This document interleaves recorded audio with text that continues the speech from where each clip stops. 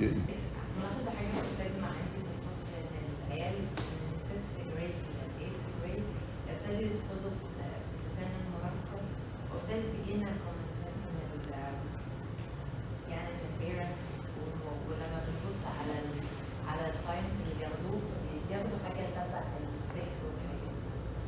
فاحنا كفضان المفروض هل بدنا نتكلم عن الموضوع ده يعني نحافظ ولو هنتكلم في ايه؟ يعني انا خايفه المس الجزء ده وبرضه مش عايزه ان انا اسيبه لعيالي تبتدي تفكر. لا طبعا الكنيسه ليها دور انها تعلم الولاد تبقى برو اكتيف قبل ما يتعلموا في المدرسه وقبل ما يتعلموا من اصحابهم. الكنيسه ليها دور في انها تتيتش، يعني تعمل سكس education from Christian perspective. طبعا there are many books اتكلمت يعني على what you need to teach the children. يعني في كتب كتيرة بالعربي كانت نشرتها صفية الشباب عند نيافة الأنبا موسى ونيافة الأنبا رفاعيل، في كتب كتير.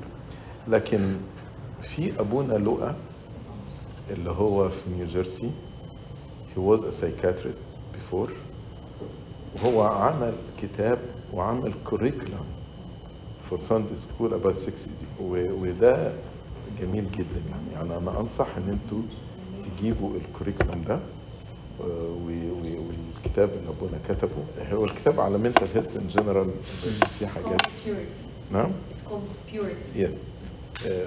وده ممكن وفي كوريكولم يعني كل جريد في كل جريد فده يعني أنا I recommend to be applied in Sunday school in the whole life.